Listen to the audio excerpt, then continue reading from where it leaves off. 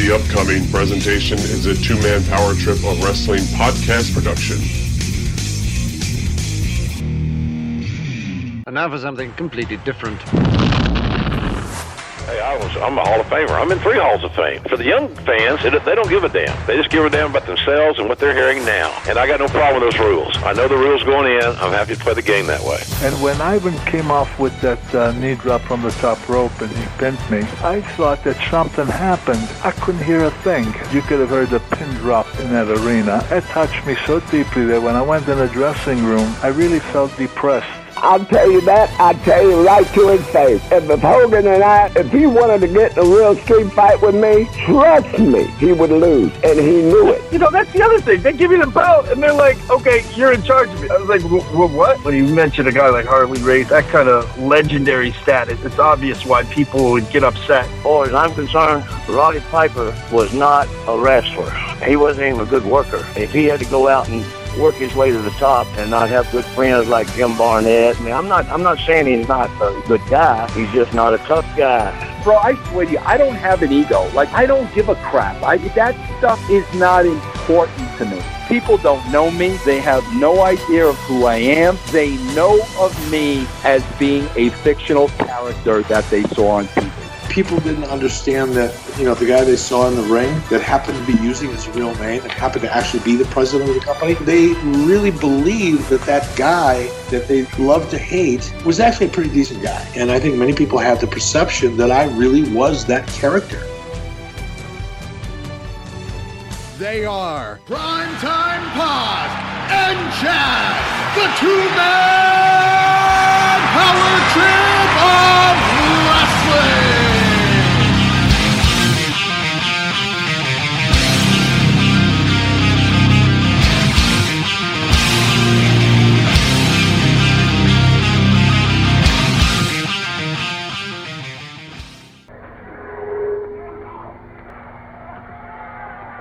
Big Vito's not done. What's he going to do now? Right now, the artist has no defense at all for Big Vito. He's going to hurt him. That's what he's going to do. Big Vito up on top. And the big elbow. On the money. I like Vito. This guy is talent. This guy is good. Head first now to the turnbuckle. Harlem Heat back together for the first time in many months. Against Rick Steiner and Jeff Jarrett. What's going to happen? What plan do they have? Written a date for later on tonight in our feature match.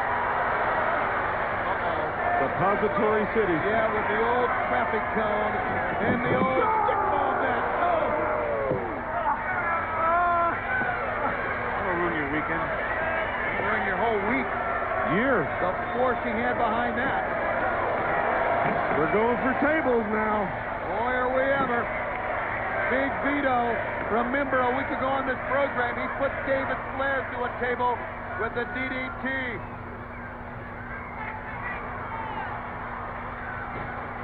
Well, women, the artist has that hardcore belt. The artist has the belt. Oh! Boy, Big Vito that time caught him in the nick of time because it appeared as if the artist that time Brain was going to nail him with that belt. It looked that way, didn't it? Oh, look at this. Watch this, Tony. Oh, what's he going to do to this man? Who knows? It's a human being. And the table broke and saved his life. That saved him. That is what saved him. It saved his life. The fans wanted to see him go to the table. The fans are booing a broken table. Well, yes, they are. They wanted to see him put the artist through it. And so did Vito wanted to see it too, but Vito, the master of improvisation here, is going to pick him up and drive him down with his move. On the mat. 1, 2, 3, still beating. Our hardcore champion, Big Vito.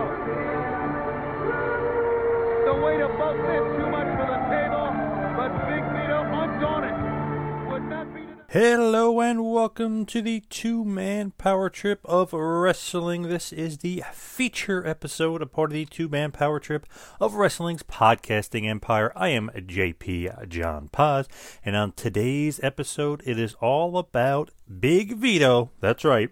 Vito LoGrasso finally joins the show, and it actually has been several years in the making. He kind of alludes to it on the interview, kind of going back and forth for a while, just trying to get the timing right for both of us and get it down. And boy, what a great interview, and kind of just really go all over the map with his career. I just absolutely love it.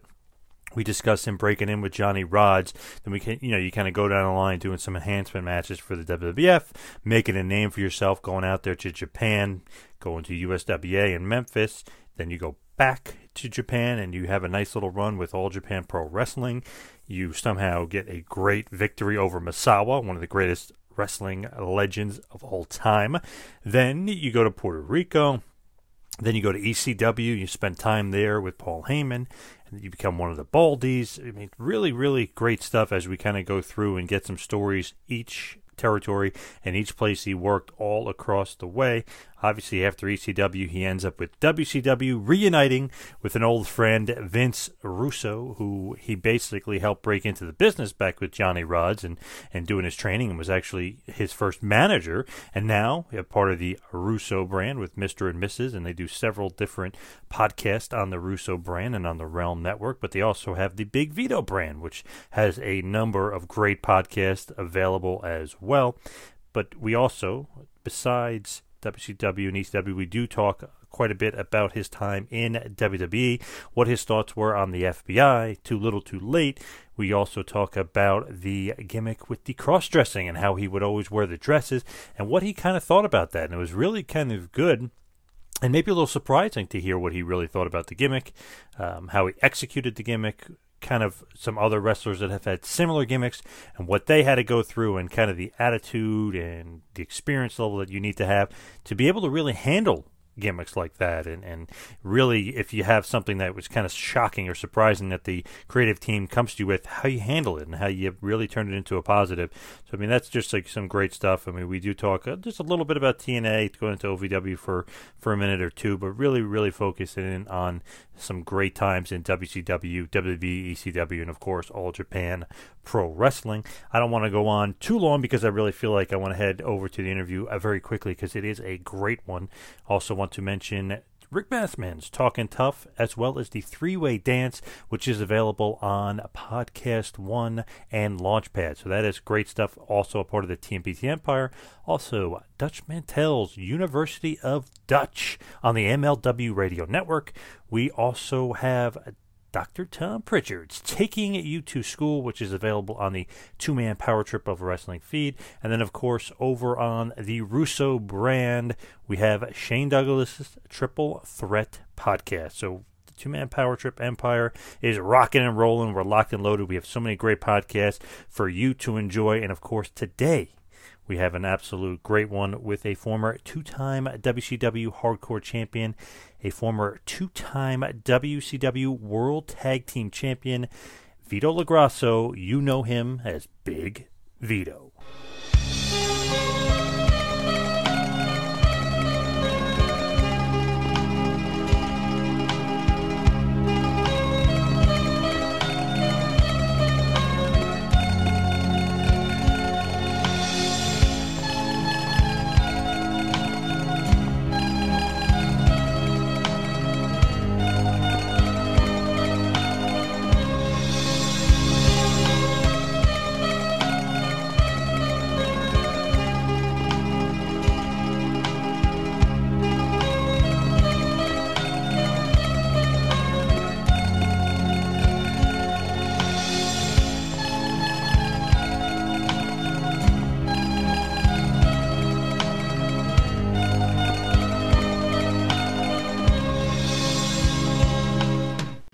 And now, joining us on the line is a former two-time WCW Hardcore Champion, a former two-time WCW World Tag Team Champion. He has literally wrestled everywhere and wrestled everyone. He is Big Vito, Vito LoGrasso. Welcome to the Two-Man Power Trip of Wrestling. Thank you for having me on Two-Man Power Trip Wrestling. It's great to be here. We've been trying to schedule this interview for a very long time. Finally, we got on the same page. I'm happy to be here. Thank you very much. It's the BIGV from the LOG. And let's take it away. What do you got for me today? So what have you kind of been up to lately? I mean, obviously, Mr. versus Mrs. on the Russo brand. You got your own stuff. Like, what's going on in your world, in your podcast world too? Well, the podcast world. I just finished taping The Man Cave, which is another show I do. We also have Getting Color. I do with Virtue from the No DQ group. We have a bunch of shows, other shows that we're trying to get on board. But like the Mr. and Mrs. show is pretty popular on the Russo brand. It gets a lot of traction. My wife beats me every week on every contest. So we try to have fun and pick some fun topics like who's the better actor, me or The Rock? Who's got a better leg drop, me or Hogan? Who's got the better elbow, me or Macho Man? My birthday's coming up June 18th. And the Russo brand, I got to tell you, I've been. A couple people started the pregame. I just got another pregame gift. I got a wish list on Twitter. And you think the people from the Russo brand, I'm the people's album on that show. Russo doesn't even send me nothing. It's terrible. It's terrible. We're going to have to do a show about, Russo haters. I'm going to join Cornette and Bischoff and Pritchard and all the rest of the gang. Yeah, what's up with Russo? I thought he was your boy. What happened? I don't know. He is so caught up on all his stuff. It is not even funny. I mean, like he's got so many things going on. He's podcasting 7 days a week. He's got 10,000 shows.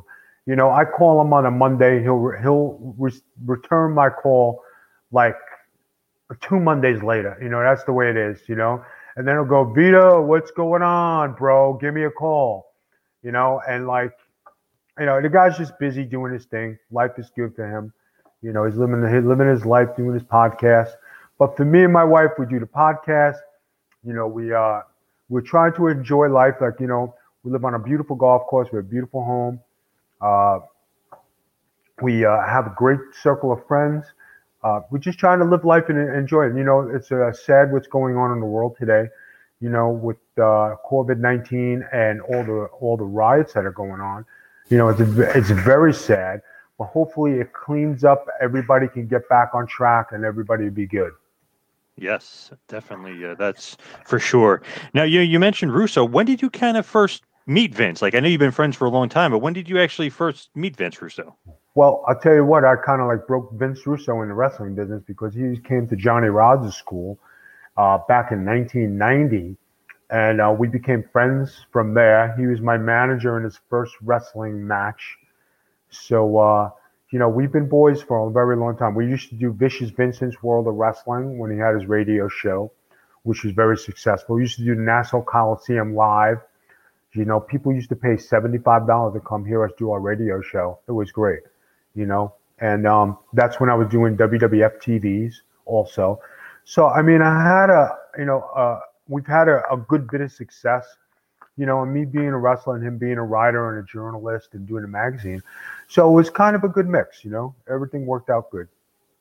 Absolutely. And you mentioned Johnny Rodz, obviously one of the most legendary trainers. What was he like as far as being a trainer? Was he helping you get those WWF matches back in the day? Actually, he did not. Johnny was very protective of me and he didn't want me to go on my own. He kind of like, I guess he wasn't trying to hold you back, but like, he wanted to guide you and be part of it and do everything, give you everything. But the way it came about is I was doing independence and a guy by the name of Sonny Blaze, if everybody remembers him, he was in charge of getting local talent to come to WWF TVs. So I was on doing independent shows from Tommy Jeanette back then, which was working with Johnny Rodz. He said, you want to come to WWF TV? I said, yeah. So and that's how I got to start my run of doing TVs with the WWF. When you go there, do you actually have any conversations with Vince, or is it strictly just the road agents? Basically just the road agents. I mean, back then it was somebody brought you in, as road agents, you changed, you did your thing, and before then it used to be so old school. Who broke you in? Johnny Rodz. Okay, kid, you can come in the dressing room and come here. Because you knew if you were a Johnny Rodz guy, they took care of you, they respected Johnny, and then once they saw you could wrestle and take bumps, they knew you knew your stuff. So, from there, it was great. And I was probably one of the only enhancement talents to get a lot of offense on TV week after week. So, I mean, I did good. I mean, I did live Monday Night Raw matches from the Manhattan Center. I did all the tapings on the East Coast, and it was a great experience, and it helps you groom you, for when you become a future superstar. And I wish it would go back to those days where there were territories and places like that so people can learn their craft. And today you just see a bunch of flops, athleticism, which is off the charts. But the psychology of wrestling 101, it just is not there. Definitely not there at all. And kind of going back to that, being the enhancement guy, getting offense, that you're right. You didn't see a lot of offense from a lot of the guys. You see a lot, kind of some squashes, but that was great that you're able to do that and kind of learn on the job, so to speak. I learned from the best guys, and those guys took the time to teach me. And at the time, everybody, oh, you're a jobber, you're this, you're that. But no, actually, it was the best education you can get because it helped groom you for when you become that guy and you become that superstar. And, you got to remember, giving somebody something, if you don't let somebody have offense, who did you beat today? Nobody. So if you don't take a beating and you don't know, get on the down or you don't sell, then it's worthless. Hey, okay, you went out there, it means nothing. But if you beat a tough competitor today, it looks a little better. Mm-hmm. Yes. Now, some of the guys that you worked to at that point, very, very early on, I mean, we're talking like Bret Hart, Undertaker, guys like that. I mean, creme de la creme. You've literally wrestled some of the best and some of the biggest names in the business. I'm probably one of the few guys who have wrestled the whole Hart Foundation. So that's pretty significant.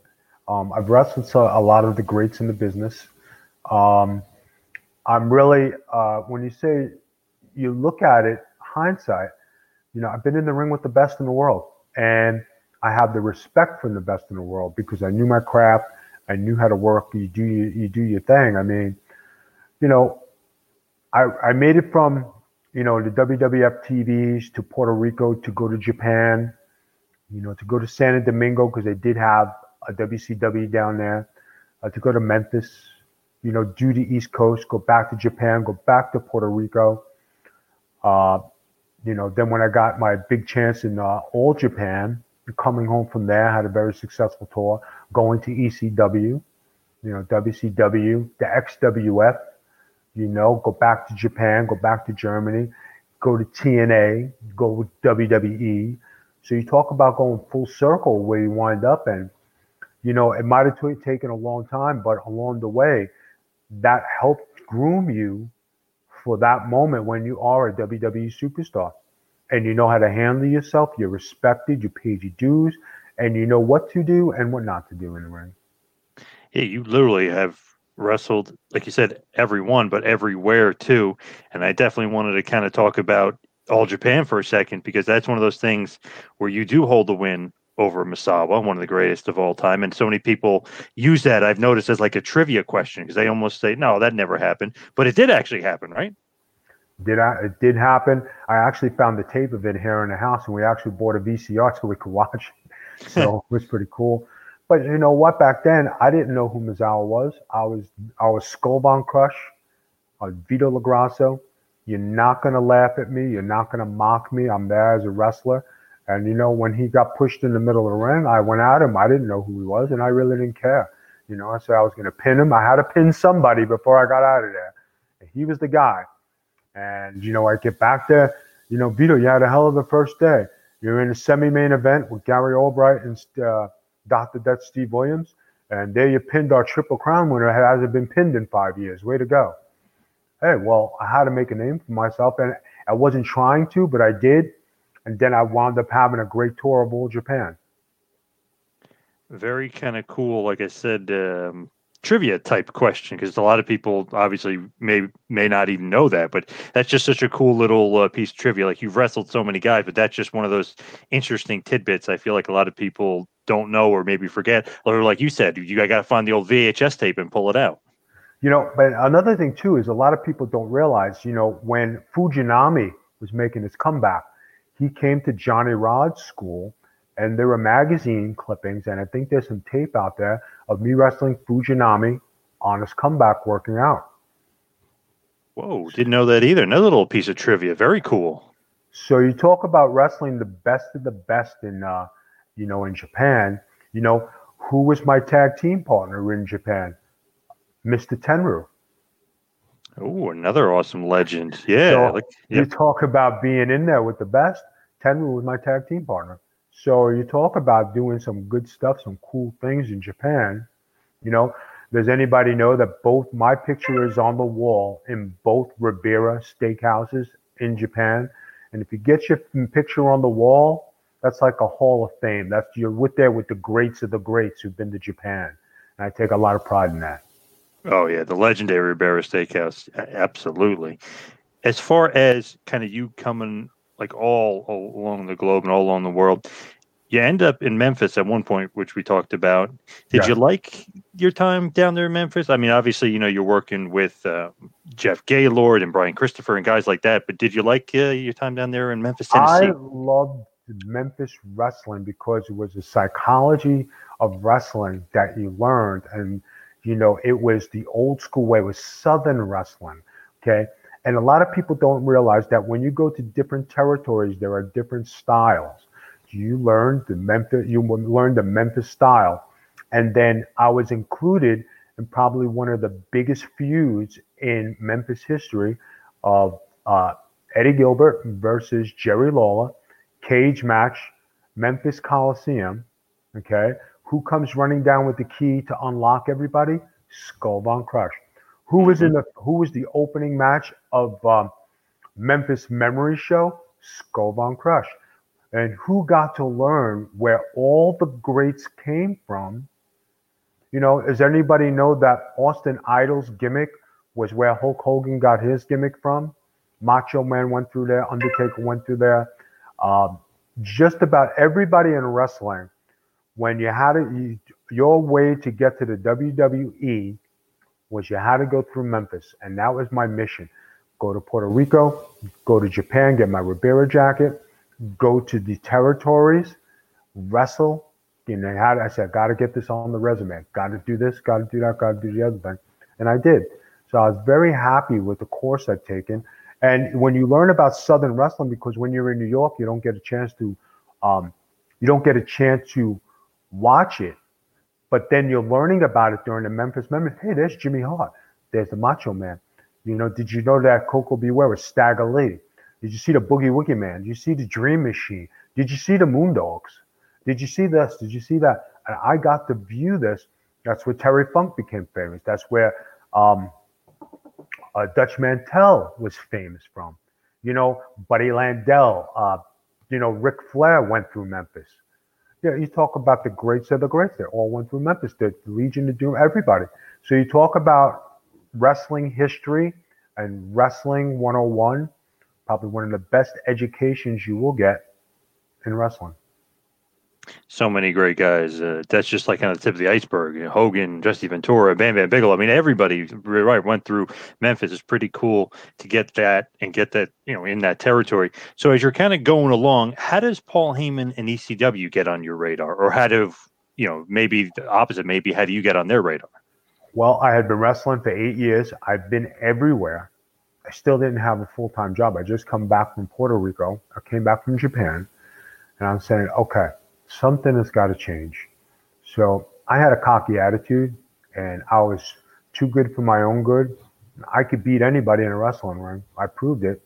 Coming back from pinning Misawa, All Japan, the whole 9 yards, and you don't have a full-time job, something's up.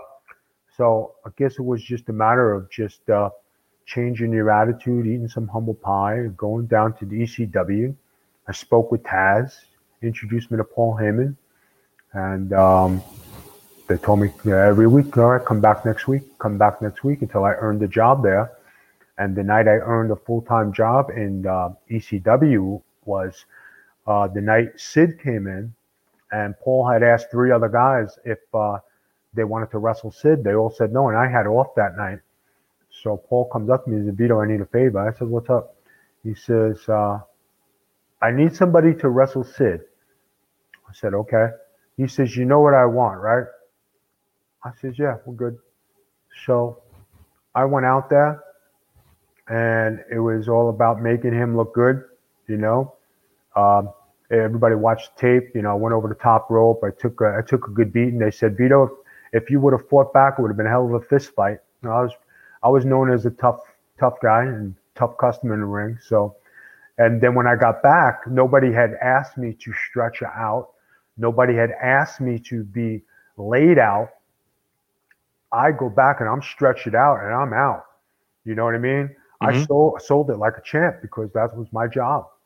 You know, this is go with the grooming and everything that I was taught. So when I rolled back, Paul had came down, Dreamer, Taz, Devon, the guys are around me. They said, Vito, are you okay? And I looked up off the stretcher. I says, yeah, is that what you wanted? He goes, you're not hurt. And he goes, I said, no. I said, I thought that's what you wanted. I said, you thought you wanted, to be, do what you needed. You said, dude, you know what I want you to do. And I worked everybody in the dressing room because they all thought I got killed. Sid was petrified. He said, oh my God, I killed this guy. And he says, you got a full-time job here. You just earned a job because I worked the whole dressing room. That's awesome. True story. Very cool. Now, as far as getting in and Taz, did you know Taz from Johnny Rod School? Yes. Taz, Dreamer, Devon, Bill DeMott, Mondo Clean. That was the class that came out. Angel from the Baldy came on a little later. But talk about a class of classes to come out. Probably one of the best stable of wrestlers that ever come out of Johnny Rod School. And it seems like when you have a good school, you always have a bust of 5 or 6 guys that come out in one class. And, it's just like developmental with Louisville when they had Cena, Randy Orton, Batista, Lesnar, Shelton Benjamin.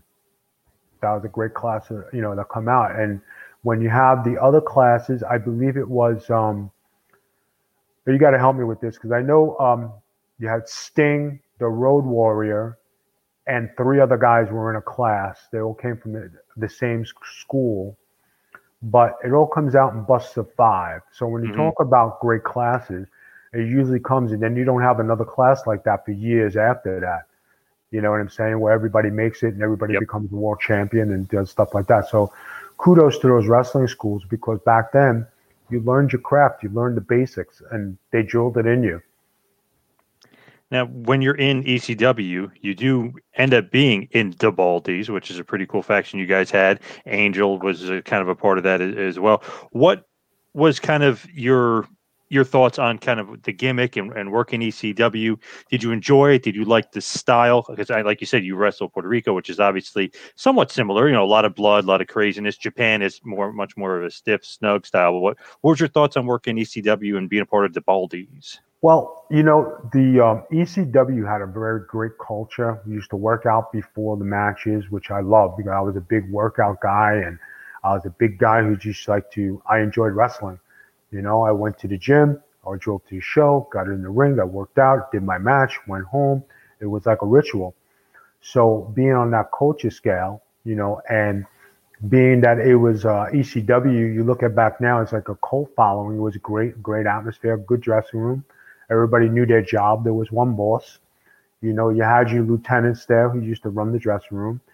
And the thing with me was I had wrestled up and down the card where I wrestled, everybody knows I wrestled RVD twice.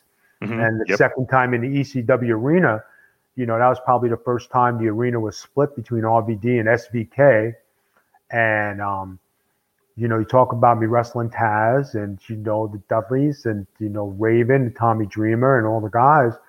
And I had gone up and down and I said, Paul, I said, I'd like to move up on the card. I says, I'd like, something more. He says, Vito, I don't have a spot for you to where, I could put you in. And I wrestled all the guys. Wasn't a point of my wrestling ability. It was a point of, okay, we got to find a spot for you. So they had Angel, Tony DeVito, and PN News that were all bald. And he says, wow, you guys could beat the Baldies. And that's how it came up.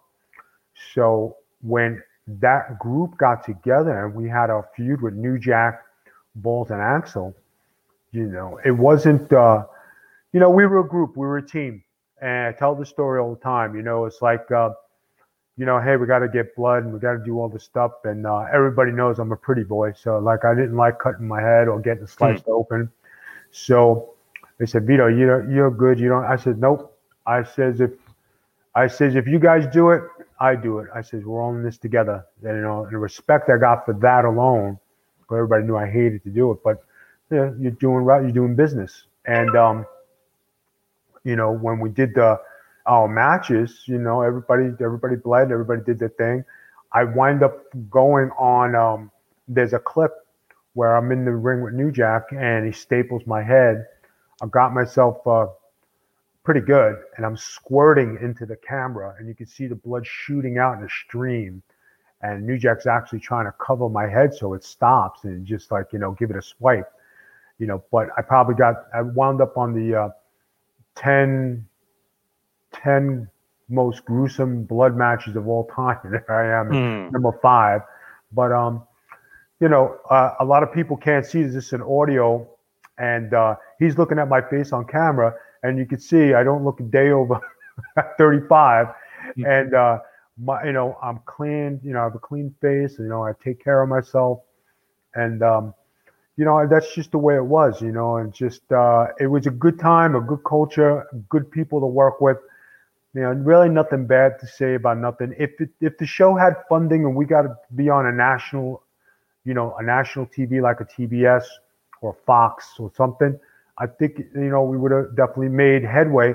But a lot of stars came from ECW to go into WWE and WCW. So that promotion did strike some history, not only with being nostalgic, but producing stars of the future.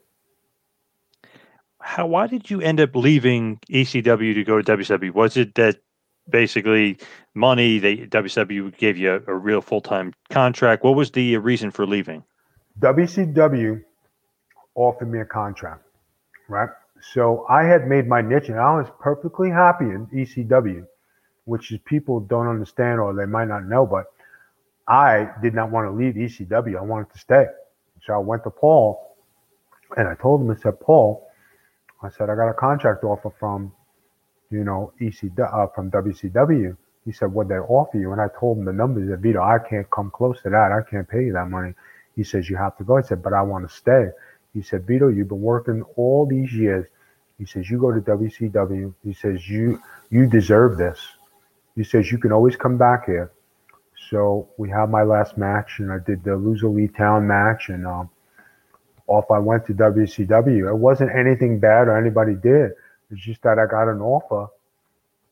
That was a great offer at WCW. And, it worked out in my behalf because, like a month later or 2 months later, here I am being, World Tag Team Champions in WCW with Johnny the Bull. And then later on, I become Hardcore Champion. So it worked out to where, your progression in the business, you progress. And like, thank God for the training and the places I've been, because you just don't walk into being a champion. You don't walk into being these people. This is something you need to be groomed and taught, and you learn and you know what to do. And when it came to tag team matches, who better to, I was in the room with you're there with the Rock and Roll Express. You wrestled with PG-13.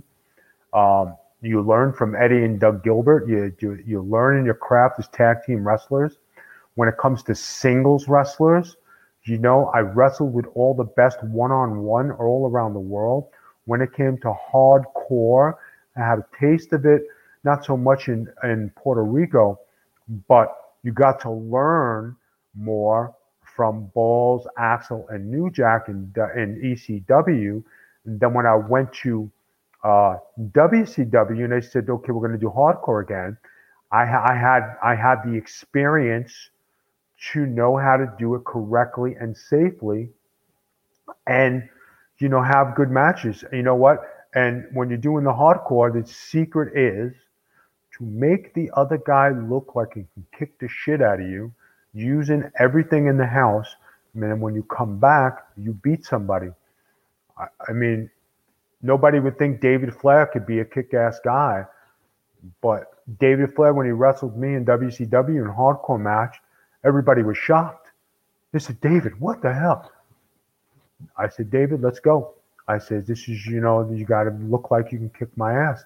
And Arn Anderson and Rick trusted me with David. And you know what? I took care of him in the ring. Didn't make him look stupid. Didn't expose him for being a green guy. I never took advantage of him. And, when they had the Young Dragon match, when Johnny the Bull came out from the mask, those three guys wrestling and doing my thing, it was great matches with great guys who could wrestle. And, you talk about the talent that was off the charts back then. Not only could they do certain things, but the guys understood Wrestling 101. And I think that's a big part of what we're missing today. Now, when you went to WCW, was Russo there? Was Russo the one that was bringing you in? Yes, Russo was the one who brought me in. He had brought me in. He had an idea for me and Johnny the Bull to be a tag team. The Mama Lukes. What'd you think about the chemistry with you guys? Because that was kind of when WCW needed some good tag teams, and I feel like the Mama Lukes were that team that they needed at that point. Well, I mean, the chemist, Johnny was green. Johnny was just out of the power plant, and Vince trusted me, and the agents trusted me to, guide Johnny. I told Johnny, I said, listen, listen to me. He trusted me. We became good. We're still friends today. And I said, John, I won't, just follow my lead. Let's do what you do best. I says, and not overexpose you, and let's not try to do too much. And, for his part of being a young green guy, he did very well. And I say it today, with Johnny the Bull was ahead of his time because for his athleticism, his body, his power, he could be world heavyweight champion today. He is almost like a athletic freak where he was I remember him picking up Rikishi over his head and stuff like that. And that's just like unheard of power from a guy like that. But you talk about somebody who could jump to the top rope from the mat with ease. That's at least a 4-foot jump height-wise and have the balance to stay on the rope. And you talk about athleticism. He, like I said, he was ahead of his time, And today, if he was in the WWE today, hands down, he could be world champion. Hands down. Yeah. Yep. With the Mama Lukes in WCW, as you're going along, obviously, 2-time tag team champ. Does that mean a lot to you, being a champion, being a world champion, especially in WCW? Absolutely. I mean, when you're in the major leagues of wrestling and you're in the top spot, they can give you a job, but they can't give you the talent to carry the ball. When they make you a champion, you're carrying the ball and you're doing your thing. And being champion in WCW was a very prestigious thing to me. Probably the most prestigious night was the night I wrestled Terry Funk for the hardcore title. And it was on Nitro, and I beat Terry Funk. A guy shook my hand, handed me the belt, and that was a sign to the rest of the locker room that Vito is okay. And sometimes when veterans see you have a shit match, they might not do what he did. And that night in the bar, everybody came in. I just won the title, and Mean Gene raised his glass. I wanted to get everybody's attention. Congratulations to Vito. He has arrived. Let's salute him, because I had a great match with Funk. And, it was my time. It's my time. Very cool. Did you like your spot at that point? Like, obviously being Terry Funk, a huge honor, one of the greatest of all time. Did you like your spot within the company?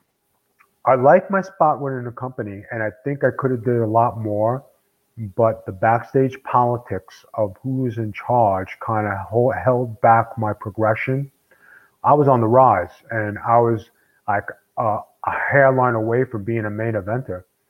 And then this changed, and that changed, and the booking changed, and the other guy wanted to push this guy. And he's like, well, because if you watch, how I progressed in WCW, there's no reason why I wasn't U.S. champion or television champion. And if the right circumstance, I probably could have been world champion in the right circumstance and pulled it out. Am I saying it would have been a year run? Probably not. Would I've gotten a couple of months out of it? Yeah, definitely. Because I was no slouch in the ring, and I wrestled all the best in there. So, and I can handle myself. So, I mean, it was just a matter of politics in the back that not only, held back a lot of wrestlers, but probably held back WCW from being open today.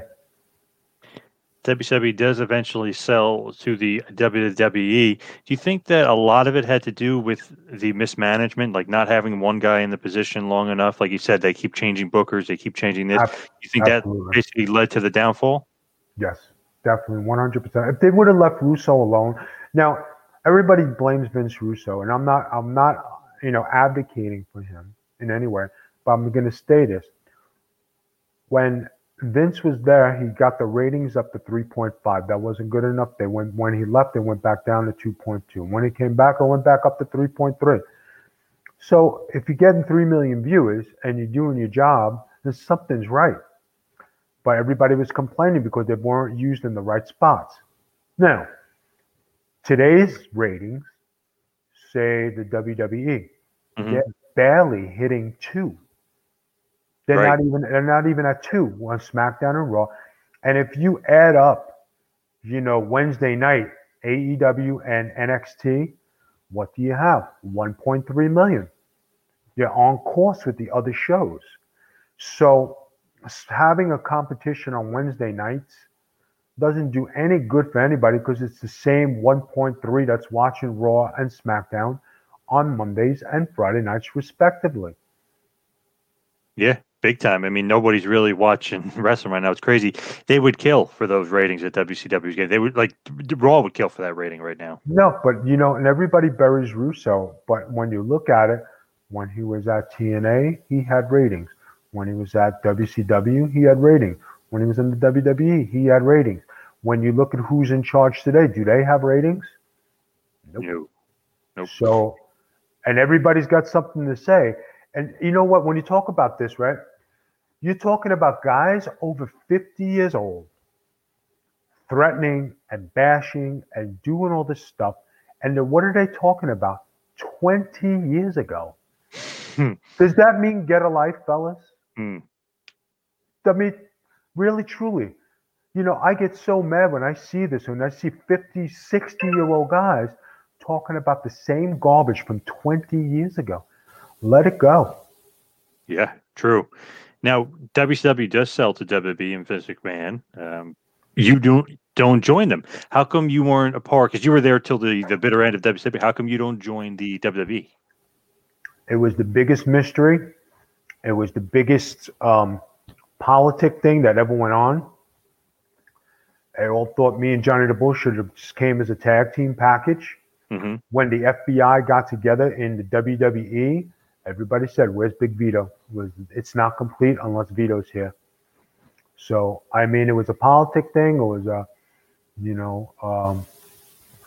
was a Vince Russo guy. I was his boy. So it was kind of like, just take it as it comes and just do your thing. Keep chugging along. Now you end up, like you mentioned before, the XWF you were in TNA for a little bit. Eventually, you do end up in WWE. How does that call? Like, who gives you the call? Who brings you in and say, "Hey, we're finally going to bring you back to WWE"? Well, I was in TNA and got a call to do. Come down. Would you like to come down TV taping? I said, okay. So when I went down to TV taping, I said, I was outside. I had my sweatsuit on.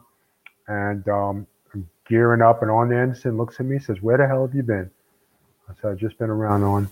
He says, "All right, Vito, let's get in here. Show them what you know." And everybody in that place knew I could wrestle. And everybody knew there's something why I didn't get there. I went in there before I got in there. I said, I got to eat everybody's ass in this place, and I got to make it stick that I'm back. I'm here. And sure enough, I lit up everybody I wrestled that day, and nobody could say nothing. "Okay, Vito, come back next week." And I go, "Here we go again." So I did about, I think it was 5 months. And then I was living in Staten Island. Life for me was like, I'm tired of this nonsense. I'm tired of Staten Island. I want to change my life. So I was in Florida looking to buy a house, and I had met a girl down there, and I was gonna move in with this girl. I was gonna do my thing and live life. You know what I mean? And then I get the call the day I was there. I was looking at houses. I said, "Okay, Vito, we're gonna give you a job." I says, "What?" He says, "Yeah, I'm gonna give you a job." He says, "Where are you right now?" I said, "I'm in Florida." He says, "All right, get home and then wait for a call and we'll bring you down." Congratulations. Got the contract the day before my birthday, which is June 18, and I signed my contract, sent it back, and I was off to the races. That's great. Who gave you the call? Was it Arn or was it Johnny Ace? Who was the one that actually gave you the call? John Laurinaitis. Okay. What was your kind of relationship with him? Because everyone always has kind of a crazy Johnny Ace story or a funny Johnny Ace. Do you have any sort of relationship with him, or that was it? It's kind of a funny relationship because when it comes to business, I mean, he's just a funny guy when he's in power, and you know him from WCW too, right? And All Japan, because he brought me to All Japan. Oh, right, of course, yep. So it's funny because I'm friends with Joe Laurinaitis, his brother. Mm-hmm. So I would talk to Joe, I would talk to John. We would all talk together. We're all friends, but it just seemed like we could talk about family stuff, what's bothering you, how things are going in life in general, and we're all boys. When it comes to wrestling, it's just a different thing, and I know it is what it is. You know, I'm not going to sit here 20 years later and badmouth anybody, or 15 years later and say, you know what, things happen, things are nonsense. Whether you think it's right or wrong, whatever. I could say a lot of things about John Laurinaitis, but I choose not to because that's not my thing. I don't like to bury anybody, and I'm old. I'm very old school. What happens in wrestling stays in wrestling. It's not for anybody's business, you know. But you know, now that things have passed and whatever, everybody's older, you know. Do I hold any grudges? No, no. I'm good. You know what I mean? Would I change some things? Could things be different? Yes. Could they have been handled different? Absolutely. But, you know, people are who they are. You can't change it. So what are you going to do? You going to cry about it today, or are you just going to move on? I move on. If you're not, the rule in my house is I have an open door policy. You're going to be cool in my house, you're more than welcome. If you're not cool with me, stay away from me. Right. Plain and simple. With WWE and getting in there, and obviously you get the call from Johnny Ace, they do eventually put you in the FBI with Nunzio. Is this one of those things where it's like, okay, finally, you know, this has been way later. It should have happened way sooner. Right. And then the night I debuted, that's when Nunzio won the Cruiserweight title. Great way to break in, you know, on a high note. And then, you know, things just take off from there. You know, we had a good run together, and, things, we were just going along. And then when ECW came about, they wanted to put Nunzio back in ECW, you know, and then me being from ECW, but I made my name in WCW. It didn't fit. So that's when we broke up. And then a little bit later, they give you that cross-dressing gimmick, which was kind of interesting and funny. It's like, you know, this tough guy from New York, you don't see him doing that gimmick, but it actually worked on WWE TV. What did you kind of think about that whole gimmick? Probably one of the most fun times I had in wrestling, most enjoyable years of my life, because it was a great gimmick. You know, when people give you something and they don't think you're going to pull it off, but you do, and you make it work. But for what I explained earlier in the podcast, you don't get to do those things unless you're groomed, you have the experience, you're taught. How do I know how to do these things in the ring? I just use my experience. Okay, let's see what works. Let's try this. Let's try that. And this is all on the fly. This is nothing that I practiced. This is on the fly. I'm like, okay, let's see what I could do here. And I made it work. Everything worked. Everything did good. You know what I mean? And, you know, when you get too big for your own good, and then you get to a championship match, and I'm coming to work thinking I had done the interview for the new station we were going on that morning, and I was supposed to have a championship match against Booker T. And then I get there to TV and they say, Vito, we're canceling your match with the Booker T. I said, why? He said, well, the network wants The Undertaker and, and that's when they said Vito graciously stepped aside for The Undertaker. Right. Well, people, I did graciously accept their explanation, but I did not. I had worked my ass off to get to that point. And that's what you work for, to have championship matches. And here I am with an undefeated streak on the hottest thing they have. And they sidestepped me for The Undertaker. And I was like, politics 101 again. And I knew it. You just keep your mouth shut and move on. Yeah, and it's interesting because you said like that undefeated streak, you were on a bit of a roll. When that happened, there's supposed to be some sort of end game or some sort of prize, and you never end up getting it. It didn't really make sense on TV for the fans. No, it did not. Didn't make sense for anybody in the back because everybody enjoyed the gimmick and everybody was enjoying it. They would all sit there watch and see what I was going to do next. And when that happened, you talk about people feeling bad for you, and you're like, okay, how did this happen? What's going on? Why didn't he get his championship match? And it sucked in a lot of ways. But the one thing about that WWE dressing room, I got the respect from everybody in there because I went and did this gimmick. Even though to them it would have been embarrassing, they laughed behind the scenes. But when I went out there and wrestled and they saw the people's reaction, how to respect me. It was the last of kayfabe. Mm-hmm. So there's no mocking or making fun of me. I did what wrestling, how wrestling was supposed to be done, made the people believe. Is that one of those gimmicks where almost like Dusty with the polka dots? It's like, okay, I'm going to make this work. You guys think it's not going to work. I'm going to make it work. And it gives you like a little chip on your shoulder? Well, I compare it to Dusty Rhodes too, because Dusty Rhodes, they had a thing for Dusty Rhodes. They gave him the polka dots, Common Man. They made him a plum. Okay, he made it work. So they gave me, whether it was a joke or wasn't a joke, okay, they gave me something. I made it work. It was my chance, because if I would have failed, Vito, we gave you something, it failed, we can't do nothing. I made it work. What else you got for me? Yes. Great attitude to have, and it's great for like a younger wrestler to like, wow, he took that, he made that work. Maybe I'm not going to complain about this gimmick or that gimmick. I'm just going to try to see and try to make it work. Very positive attitude. But wrestlers today, they have too much to say.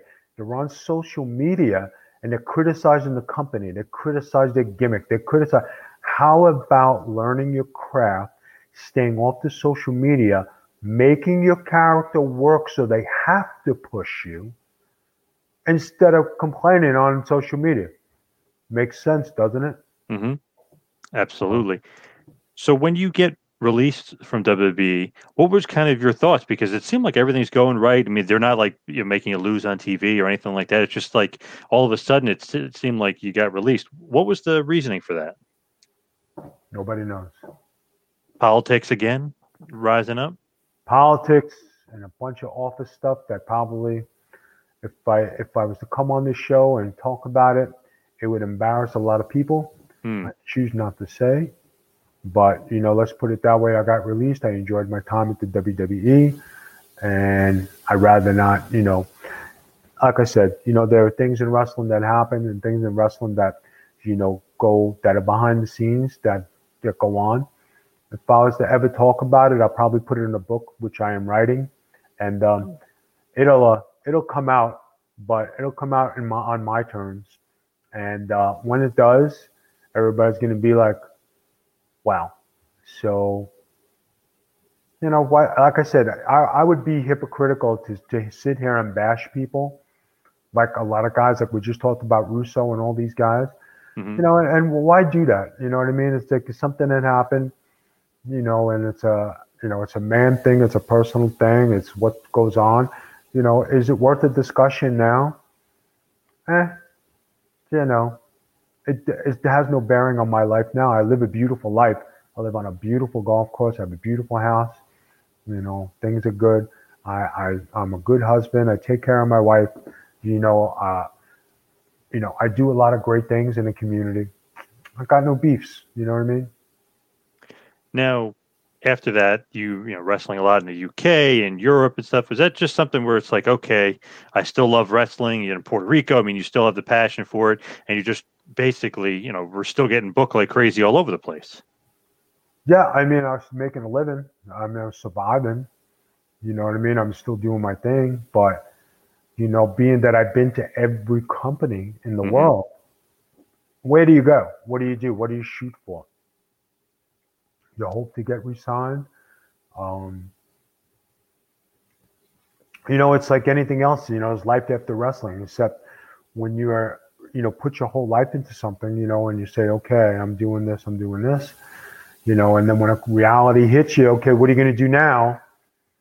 You know, it's like, okay, I gotta think, but you know, and then when you still go to civilian life, you go to get a regular job, you take on responsibilities, you're in a relationship, you know, wrestling comes secondary, it becomes a weekend thing.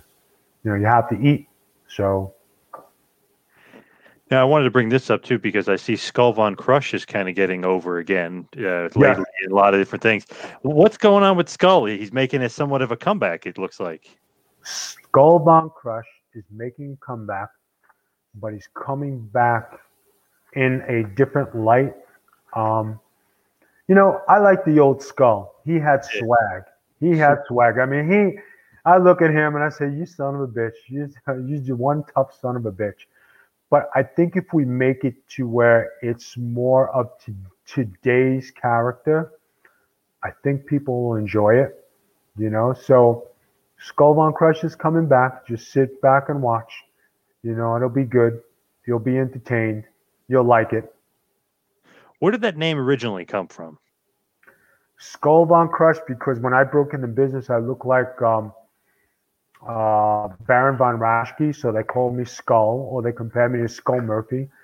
But we had to come up with a German name, so Skull Von Crush. I mean, that was just it. Love that name. It's just it's so easy to remember. I don't know. I guess when you put three cool names together, it just kind of goes together. Right? I mean, it's just easy to remember, but such a cool. I love that it's making a comeback. No, thank you very much. My wife is working very hard on that stuff, and we're both doing it together. And you know, we're trying to space it out to where it's not coming out all at once. So we're putting out stuff as it comes, where people are like, okay, you know, if you guys are out there and you guys, you know, see the stuff, you know, go to twitch.tv/The Big Vito brand. You know, we have audio podcasts everywhere under the Big Vito brand. Our social media is the Big Vito brand, guys. Just go out there and check it out. And, you know, subscribe to our stuff, like our stuff, go on Twitter and like it. You know, Skull Von Crush is begging for people to get to see him again, so it's all good. Now, with you, and as we head towards the finish line, we head towards the closer here. I'm just curious because there's so many guys that you've wrestled. I mean, it's insane. It's almost like who haven't you wrestled? So, is there a guy that you haven't wrestled? Because I looked, you have wrestled Flair, you've obviously wrestled Brett, you've wrestled Undertaker, you've wrestled Shawn Michaels. Is there somebody you haven't actually wrestled? Hulkster? I mean, I think you wrestled Hulk. I wrestled Hulk in a battle royal. I have never wrestled Stone Cold Steve Austin. Oh, I have never wrestled The Rock, and I never wrestled Brock Lesnar. Everyone else is pretty much you have wrestled, pretty much. Pretty much. And the guy who used to get me, who I always wanted to wrestle one-on-one, and this is not, I'm not talking show-wise, I'm talking amateur-wise, in-ring, workout-wise. Gentleman who I always wanted to wrestle was my go-to thing was Kurt Angle. I love Kurt Angle because he was an Olympic gold medalist, okay? He's the best of the best. And I always said that I was a great mat wrestler. A lot of people don't know, but I was a basketball player, and I learned everything in pro wrestling. I learned how to wrestle through pro wrestling. So I was asking Kurt about training tips. I said, what'd you train? When you trained in for the Olympics, what was your time running? He says, I used to get 3 miles in 18 minutes, 6-minute miles. He says, Vito, if you could do 3 miles in 23 minutes, he says, you're on a good pace. I used to do that on a regular basis. Get off, do 250 squats, go do my workout, right? And I would run in the mornings. I was constantly running. So I used to go to Kurt. I said, hey, Kurt, you want to work out today? No. Kurt, come on, you want to work out today? No. I said, well, Kurt, how come you never want to wrestle me? He goes, Vito, you have that look. I don't wrestle guys with that look. But the thing with me is, right, I was a hard wrestler. I used to train before the matches and stuff, so I was into it. If I would have got beat by an Olympic gold medalist, there's no shame, right? Right. Mm-hmm. But if I hang with an Olympic gold medalist and I get the best of him a couple times, it kind of puts me up on the food chain as far as, oh, wow, you know what I mean? But for my own agenda, I always wanted to know how good I really am. That was my goal. I wanted respect from the boys. I wanted to be the best technical wrestler I could be. And when it came to wrestling, I knew my stuff. Did you ever wrestle, Kurt, besides like a battle royal? Because I don't know if you ever wrestled one-on-one or not. Nope, never did. Oh, man. Not even backstage, a little amateur wrestling, nothing? Not even begging and asking and giving him a protein shake. Nope. Now, he said you had that look. He means that he was maybe a little nervous. He didn't want to test you? When people say you have that look, like that look of determination, like when you're a fighter and you have that look, you say, all right, this guy might give me a problem. Mm-hmm. Yep. I might have been able to give him a problem. I'm not saying and I'm saying this out there today. I'm not saying I would beat Kurt Angle. I'm not saying I was better wrestler than Kurt Angle. But all I'm saying is that I would have enjoyed the competition of wrestling him to see how good Vito LoGrasso really was. As far as guys you did wrestle, do you have some favorite matches or maybe some favorite opponents that you've had throughout the years? Because you've wrestled so many guys. I guess wrestling Kevin Nash on Nitro in the main event. How many guys get to suplex 7-foot Kevin Nash on Nitro? Right. Not many. Nobody, right? So you talk about, wrestling the best in WCW. Scott Steiner, right before his match with Booker, he gave me everything in the house. And then I made a comeback with everything I had in the house. People were going crazy. Good match. You know what I mean? I've wrestled Jeff Jarrett in WCW. I wrestled Buff Bagwell. I wrestled pretty much all the big names there. I guess one of the things that really made me was when I lost the title to Lance Storm. The next night we went and did TVs for, I think it was Saturday 605 TBS. And I'm wrestling the Artist. I come walking out. The fans are on their feet chanting my name. And it was ridiculous. And I'm taking off my stuff and I'm thanking them. The crowd got louder and louder and louder. And it was appreciation for me being hardcore champion.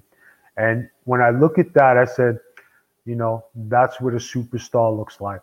And, those people, they loved my work. They loved being behind me. It didn't matter if I didn't have the title, but they appreciated and loved me. Even the announcers, when I got to the back, all the guys, every one of them, they said, Vito, what the hell was that? I says, I don't know. I said, it was pretty awesome because how many people today get that, Vito chant or get their name chanted in the arenas? It doesn't happen today. You don't see it at all. And I'm not talking because there's no crowds, but even before that, you just didn't see it. You don't see it. Different kind of crowds nowadays. That's for sure. There's no doubt about it. Not as respectful and loving as they used to be, for sure. I don't know if they're as passionate, maybe. Yeah, you know what? You talk about that. ECW, I was SVK. Mm-hmm. WCW, I was Vito, right? Mm-hmm. In the WWE, when I was in Italy and in certain arenas, they chanted Vito.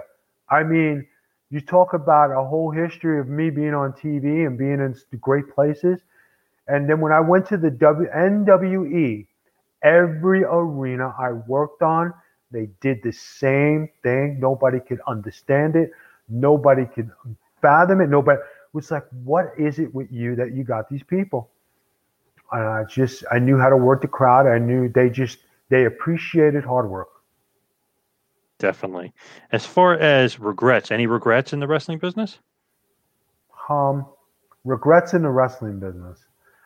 I'm sure I do have some regrets, but, I always try to keep on a positive note. And I would say that I guess I don't have any regrets to dwell on, to say, that hold me down. On a positive note, I'm happy for where I am in my life today and for the life I'm living, because not a lot of guys in wrestling, some guys have passed away. Some guys maybe didn't make it. Some guys today are struggling. Some guys are in terrible health and terrible homes and didn't take care of themselves. But looking at me and what I'm doing and how my life is doing, I don't have any regrets. I'm good. As far as you and your career, we mentioned huge victory over Misawa, huge victory over Terry Funk. What's kind of the lasting legacy or the stamp that Big Vito left on the wrestling business? My stamp on my wrestling career and my legacy, I guess it really doesn't.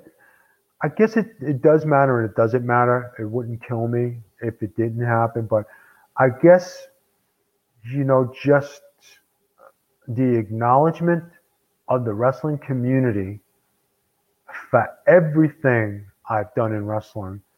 And that's not just wrestling. That's standing up for your rights and standing up for who you are, believing in yourself, never being a kiss ass, being a man's man, not, bowing down to peer pressure and just doing something because you had to do it to hang with the guys. I think I've gained more respect for being myself and being a man in the wrestling business than just being, somebody who's following.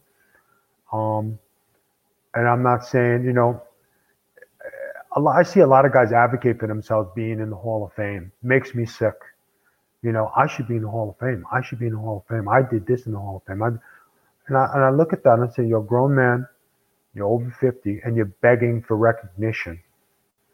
How about letting them recognize you and telling you and calling you, say, hey, we're going to put you in the Hall of Fame? Makes more sense, doesn't it? Mm-hmm. And when you do that on Facebook and you do that out there, I should have this award and they should do this with me. And you know what? How about, respect? I think the word respect doesn't get enough press. And when people don't respect you as a man, or they don't respect your career, that says a lot. When you have to go out there and beg, I don't know if you remember, but you remember when they used to have the dirt sheets in the magazines, and the biggest thing in your career was to get in that magazine, because that was recognition. Mm-hmm. When the top 500 came out, it was a different top 500 because you had to earn your keep. You didn't buy your way. You didn't send somebody money. You didn't mail it in. And back then, you had to earn it. And I think when you look at it, I have a bag in my garage full of magazines. I'm in every one of them. And I kept them throughout all these years. And I don't ever look at them. But every one I'm in, and I say, wow, that was some press because I earned it.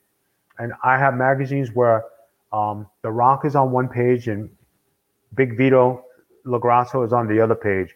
I have another one where Eddie Guerrero is here, Skull Bone Crush is here. I have ones where Austin's here and I'm over here. And you're talking about matching up against the Monday night wars. Mm-hmm. And you're talking about earning your keep as a wrestler. That's the kind of stuff you like. That's the kind of recognition you want. If the WWE called me today and said, hey, listen, we're going to put you in the Hall of Fame and, we're going to do this, we're going to do that. It's a nice honor. Thank you very much. But does it signify who I am as a wrestler and a person and as a man? No. If WCW had a Hall of Fame, if there was a thing for the top 10 greatest hardcore wrestlers. They're going to have a hardcore Hall of Fame. That's pretty neat. You know what I mean? It's pretty interesting.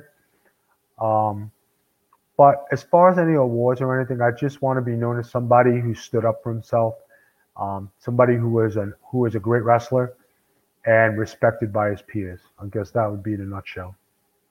As far as some plugs, I know you mentioned the Big Vito brand, but please give us all the plugs, what you got going on, the return of Skull Von Crush, everything you got going on in your world. All right, let's start off with Skull Von Crush. You can find him on Twitter, okay, at Skull Von Crush. Guys, if you want to tune into us, go to twitch.tv/the Big Vito brand. We have audio podcasts everywhere heard under the Big Vito brand. All our social media is on the Big Vito brand. You know, we're on Facebook, we're on Instagram, we're on Twitter. You know, I'm even on LinkedIn. So, I mean, guys, you know, hit us up. Check out the two-man power trip, you know, and quality wrestling show. Great questions, a great interviewer. I want to thank you for having me today on your show. I greatly appreciate it. Thank you. Appreciate you coming on. I know it was a long time coming for sure. And good luck on the book. Looking forward to that whenever that comes out, too. I'm telling you, people will read that book. They better get some popcorn. It'll be a long night. All right, Big Vito. Thank you so much for all the time today. Really appreciate it. No problem, man. You have a great day and have a good evening. Thanks for listening to the two-man power trip of wrestling. What the world is downloading.